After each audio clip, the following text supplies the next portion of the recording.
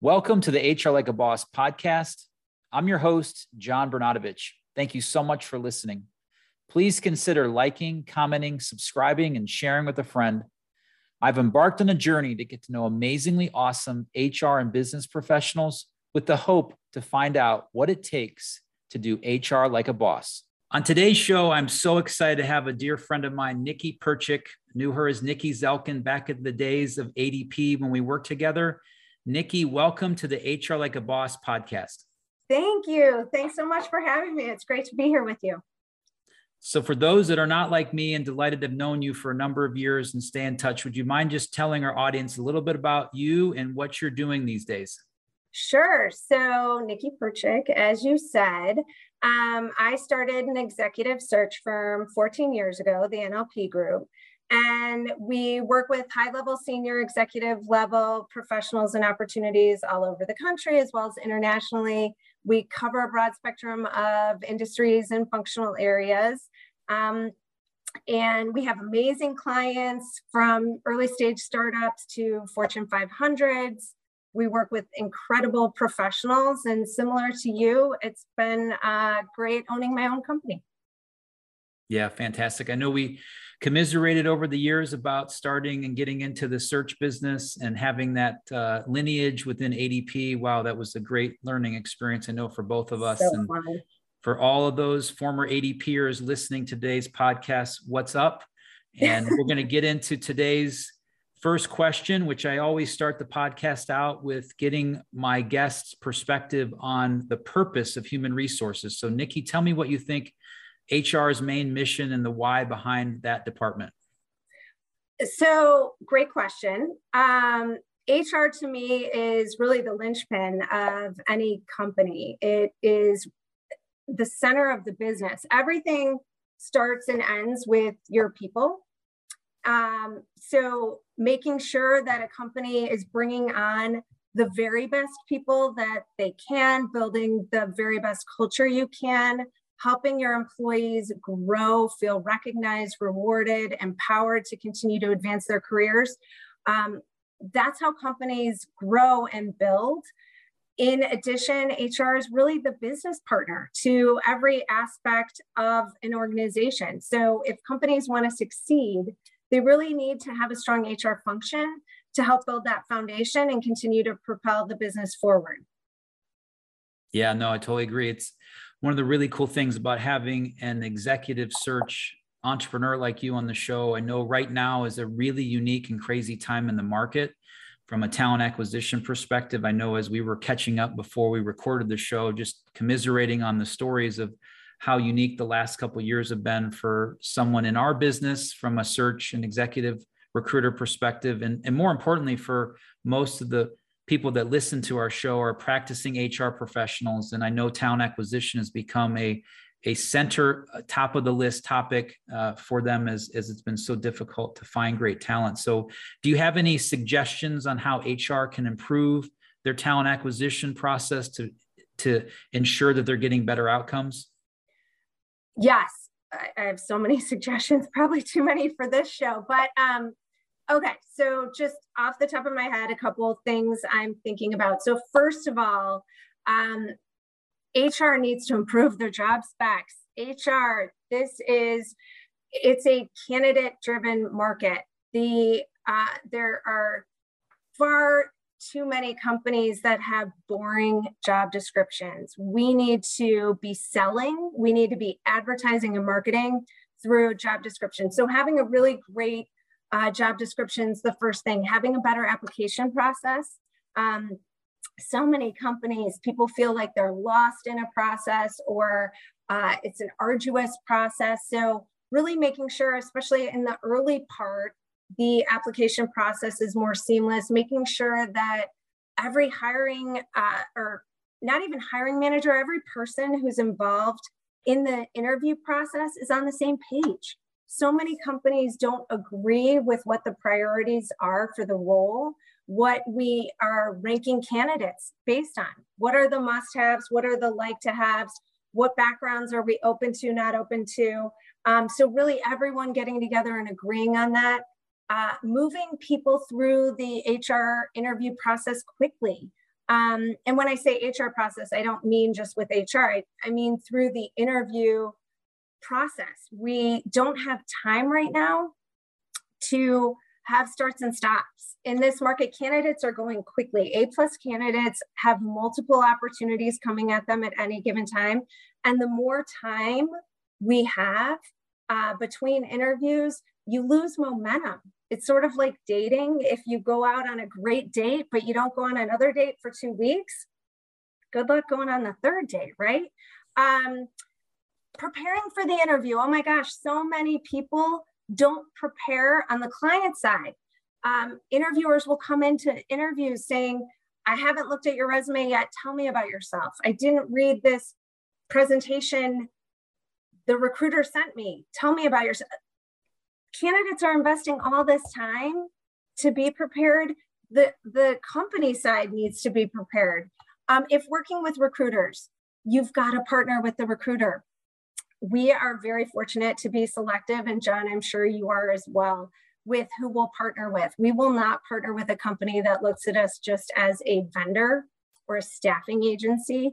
We're an extension of their business. We're the face of their company on the front line. So when we ask for time to really get to know a company, get to know the hiring team, give it to us. Let us help you. Let us understand. I'll ask companies, pitch me your solution so that when I'm going to find a salesperson, I know what they're going to be saying in sales calls.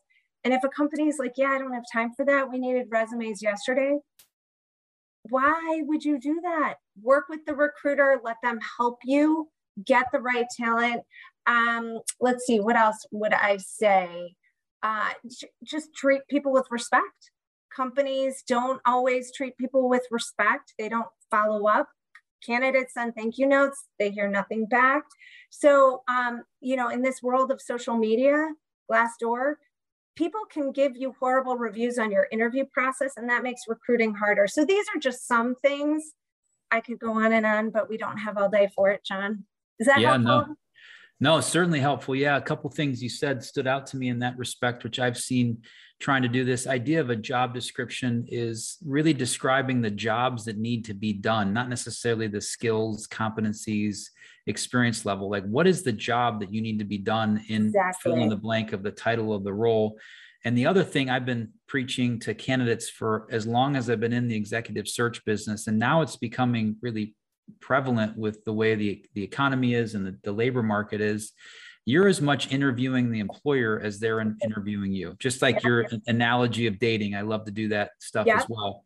It's just, you got to take that lens, and you as an employer have to realize these candidates have a lot more options than they did just 100%. A couple years ago. And if you're not making the right impression on them, you might lose a great candidate because you weren't prepared like you described, or you didn't partner with your HR recruiting team, or you misstepped by taking 3 weeks to get feedback on how an interview went. Like, just imagine putting yourself in their shoes for a minute, right? Like not hearing back from them for that period of time is bad. But I think those are all great. They're all great suggestions. I'm just curious as to like what you, as a follow-up to that, what you and your recruiters on your team are hearing from these candidates as to why they are so willing to leave, so that maybe employers can announce a prevention to cause them to not leave their jobs. What are you hearing?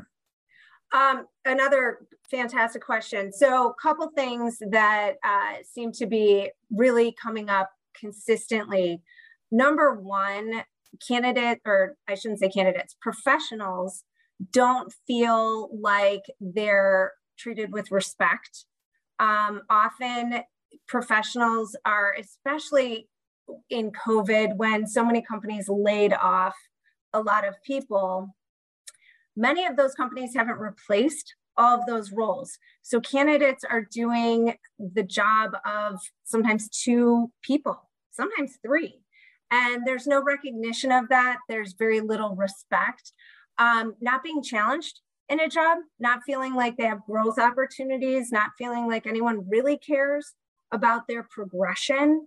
I was given a story recently from a professional that I'm interviewing for a client who there was a position that they were hiring for and had posted it externally. and it was a VP title. She applied for it internally, ended up getting the job. And instead of going from director to VP, they just did director to senior director, even though the job spec didn't change. And she asked, why are you doing that? It's the same role. Nothing's changed on the jobs. If you had hired from the outside, you'd be giving the person a VP title. And they said, we don't have to. We can keep you at senior director. You got an increase in title, be happy with it. So that kind of thing doesn't really go over well. So again, I would say just lack of respect, lack of growth opportunities, bad cultures inside a company. Some toxic workplaces still exist, which is surprising, but it's true. Those are some of the things I'm hearing. What about you, John? You hearing those things too? Yeah, no, I think, well, one of the more relevant things more recently, which maybe sounds odd, is just the whole dynamic of the economy and the impact of it on people that, things like, okay, I want to work virtually. Your job is requiring me to work hybrid. I don't really want to do that. So can we work something out? And the employers are sticking their heels in the ground and saying, no, this is the process. You're a great talent. We want to keep you, but no to your answer. And they'll end up going and finding a job that fits them better. That's one aspect. And I think another key point that I'm seeing in the candidate market and driving this around is that people are looking for purpose-driven companies. It's a part of the book that's really important to me. I have to have meaning behind that. I have a wonderful nephew. I have many wonderful nephews, but Tyler, who may be listening to this, is an outgoing senior. He's on his European vacation, I'm calling it, but he's doing his last semester abroad. And we were talking about his new job and his search for it. And he said, Uncle John, I don't want to just find a job that the company makes a widget. I want there to be meaning behind once we make that widget, it's going to do something good in the world. And I was like, Tyler, oh my gosh, that is so profound. And it's the way, if we think of it, that's what the labor force wants now. That's what people want. They want to, okay, I'm in accounts payable. Maybe some of that stuff is fun for me to do. Other stuff is tactical, but I want to know when I do my job well, and we make money, that we're going to do good with it. And I have service hours I can give back to the community. I think that is, if your employer is not doing that today, you better prepare your leadership team to have a really clearly defined purpose, how it connects that purpose with your employees, how your values support that purpose. You talked about respect and dignity. Oh my gosh, isn't that just a basic part of what we do as human beings? Let's treat people with respect, but obviously not in this day and age. So, well, I can't wait to hear what job Tyler gets. Yeah, me too. He already got his job. He's starting a job in New York. Yay, Tyler. Way to go, Tyler. Yeah, it's awesome. He's an awesome guy. Love him. I love it. Yeah. Cool. Well, hey, speaking of people and things that I love, I have to do a shameless plug, and thanks to our sponsor who's near and dear to my heart. Willery has supported the formation and continues to provide resources needed to put on this podcast. Willery's purpose is to empower people and is focused on supporting mid-sized companies with their search and staffing services, along with a unique client-side HR technology consulting practice. So if you're struggling to find talent for your HR and payroll teams or not getting the return on your investment in your HR technology, please visit Willery.com to learn more. Terrific. Yes, visit it. Yes. Willery.com. That away. If you want to spell it out, it's WILLORY.com, right, Nikki? I know you knew that already. But I knew that. Of course I knew that. Those that didn't know yet. All right. So you're a recruiter. You're awesome at what you do. You do executive search. You support a wide variety of different clients that have been doing it for 14 years after your career at ADP. And I know what I will say is, and I won't say the exact words because I don't want to implicate anyone in this show, but executive recruiters sometimes can look at HR in a little bit of a different way. They can kind of be a cog in the wheel that can maybe either slow things down or not make them as successful as they need to be. And I'm just curious for you, what's the best way for human resources to partner with outside recruiting firms? And what should they expect when working with someone that really knows what they're doing like you do, Nikki? Oh, that's a great question. Okay, so again, another question I could go on and on all day about, but I will keep it or try to keep it brief. So first of all, as I mentioned, we always want to be viewed as a partner. We're helping talent acquisition look great. We're helping them do their job and ideally taking work off of their plate. But again, trying to help them really look good in the process. And so partnering with us and making sure you're giving us information. So one of the things we do, which John, you probably do, and this stems back to our ADP days, but we have a questionnaire we create for every search we work on. Before we're kicking off a search, we want to go through that with the HR team. And ideally also if there's a hiring manager that we can bring into the conversation to really understand the ins and outs of not just the company and the role, what's on the spec, what's not on the spec, the management, what does success of the role look like? 30, 60, 90 days, 365, we want to have a really good sense of that. And some companies don't want to invest that time. They will give us 20 minutes to go through a questionnaire that clearly needs an hour or maybe even more of conversation. Sometimes HR doesn't want us to have access to the hiring team, maybe because they don't want us to burden those people. Maybe they feel threatened by us, but we really try to create an environment where everybody feels like we're partners, we're an extension of their business. And of their team. So again, it's really working together. It's making sure you're giving us the tools to be successful and help you hire those right candidates.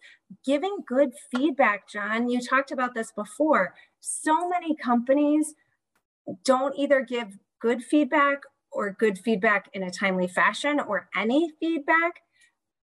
How are we going to do better if we're not hearing what's missing, what's wrong? Or conversely, sometimes you don't really hear much about the people that they like, that they want to move forward, which I think is sort of just natural. We don't inspect things that go well as much as we inspect things that don't. But that feedback is so helpful so that we can make sure we're taking that information and translating that into our searches in our interview processes to, again, ideally get you far fewer candidates, but far more aligned candidates. And one of the things sometimes companies do is they really just base their decision on like, oh, I like the person. Okay, well, we can't do that.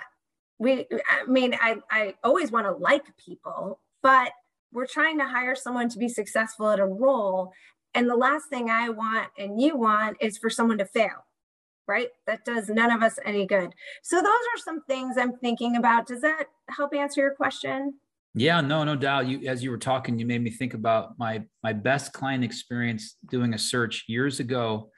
It was the reason why it was so great. Super awesome contact. Still do business with him today, but it was well before everyone had LinkedIn Recruiter. And I'll never forget, we set up the intake call and he spent 45 plus minutes and he's like, okay, here's what we're going to do next. I'm like, all right, you go. I was waiting for him to say, go find me candidates and we'll hire him. He's like, I'm going to grant you a seat of one of our LinkedIn Recruiter licenses. I was like, really? Like I never had it before. So I was like, nice, awesome, which I know was an investment for him. Next, I want to go through all the candidates that we've rejected so far and give you a sense as to what their profiles were and awesome. who they were and what wasn't working. And he said, any applicant I get going forward, I'm going to refer them to you directly so you can do your screening and diligence and you can guarantee getting a fee because I want this to be the right type of partnership. I was like, holy cow. Like, am I being punked? Yeah, exactly. Yeah, exactly. Right. Yeah. So it was really cool. Happening? Yeah. So that opportunity just to truly partner with them, he was able to then just take this search off of his plate. His team was struggling with it. He knew we could handle it. And we did. And he gave me tools and resources. And we ended up placing someone in, probably 45 days from then. And it was so different than other searches before. And it truly was a partnership. And I still have him as a friend to this day. And it made such a wonderfully lasting impression on me as a recruiter. I love it. I love it. Yeah. And, you know, to your point, it sort of speaks to, you know, why retained search versus contingency, right?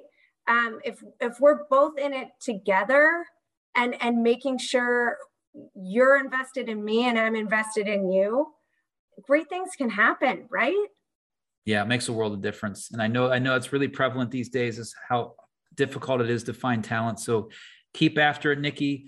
I'm going to get you out of here on this. This is my last question for all of my guests. The book is called HR Like a Boss. The podcast is called HR Like a Boss. So I'd love to get your perspective on what it takes to do HR Like a Boss. Oh my gosh, that's such a big question. That's fantastic. Okay, so to me, HR Like a Boss, I have a picture in my mind of an HR executive I work with who is phenomenal, is that perfect blend of approachable, warm, engaging, funny, sarcastic, which I love, but also someone who commands total respect. Everybody is always impressed when she speaks. This is someone who business leaders listen to, they consult with, they use this person as a confidant.